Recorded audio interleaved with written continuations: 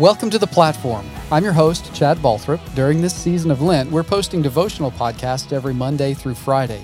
Today, you get to hear from Lucinda Hicks. She's our Director of Facilities, and she's really fantastic at what she does and has an incredible heart for God and for people. We hope these devotional thoughts will encourage your faith today and inspire you to make time to read and pray about Scripture every day on your own. Let's listen to how God is moving in Lucinda's life. Today, we are reading Jeremiah 29, verses 12 and 13. Then you will call upon me and come and pray to me, and I will listen to you. You will seek me and find me when you search for me with all your heart. I love this passage for a couple of different reasons. In this chapter, God is referring to the exiles that had been taken to Babylon while others got to remain in Jerusalem.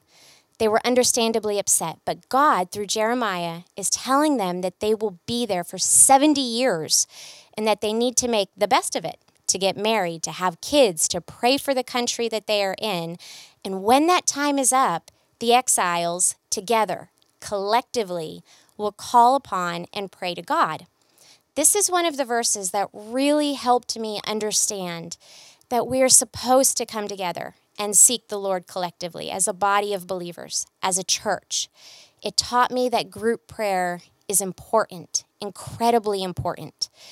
It's a reminder that praying together aligns my heart to your heart and all of these individual hearts together to pursue God's purposes, not just our own.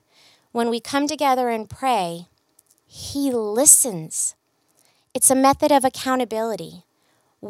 I, stop focusing on me, and focus on God. So while the context is about the entire exile group coming together to pray, there's also an individual application to this passage. When we pray, we're talking to and relying on our Father that we've never laid eyes on or snuggled up to like a child does a parent. It's reassurance that prayer is a conversation, a relationship with God who very much wants us to find Him, to walk in step with Him, to be with Him, and that He listens to me. I love all the verbs in this passage, the calls to action, the steps for us, for me, to take. He wants us to call upon Him and not be afraid to pray really big prayers. There's nothing God cannot do, and I don't want to miss out on seeing Him do something miraculous because I didn't dare to ask Him. He wants us to come and pray to Him. These verbs, what parent doesn't want their child to want to talk to them, to ask for their guidance and help as they navigate life, to spend time with them? And God listens. This answers that question that I've asked before too many times, that my kids have asked me. Can you hear me, God? Are you listening? This answers that. He is. Then you will call upon me and come and pray to me, and I will listen to you. You will seek me and find me when you search for me with all your heart. We have to seek Him. We have to look and listen actively, sincerely, with our whole heart and with all of our energy. Hebrews tells us that God is a rewarder of those who seek Him. So we have this call to action, and then there's a promise that the effort put into seeking out the Lord is not in vain. We have to search for God, and prayer is an incredibly effective means to doing that.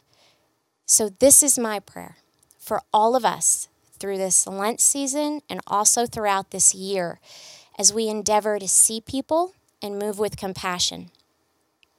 God, I pray that when we are tempted, exhausted, burdened, or just need recharged, that we stop what we're doing and we seek out time alone with you like Jesus did, our perfect Father. I pray that we take time individually, but also together as a body of believers to search for you with everything we have, and that we align our hearts to pursue your purposes in accordance with your timing. I pray that as we strive to find you, that we see, listen to, and have compassion on those you place before and around us. Amen. Well, I'm glad you made time to join us today. Be sure to hit subscribe so you can catch future episodes, and you can help us connect with more people by rating and reviewing this episode or pressing like and leaving a comment. You can also catch more devotional thoughts every day through our partner podcast, Follower of One, available everywhere podcasts are found.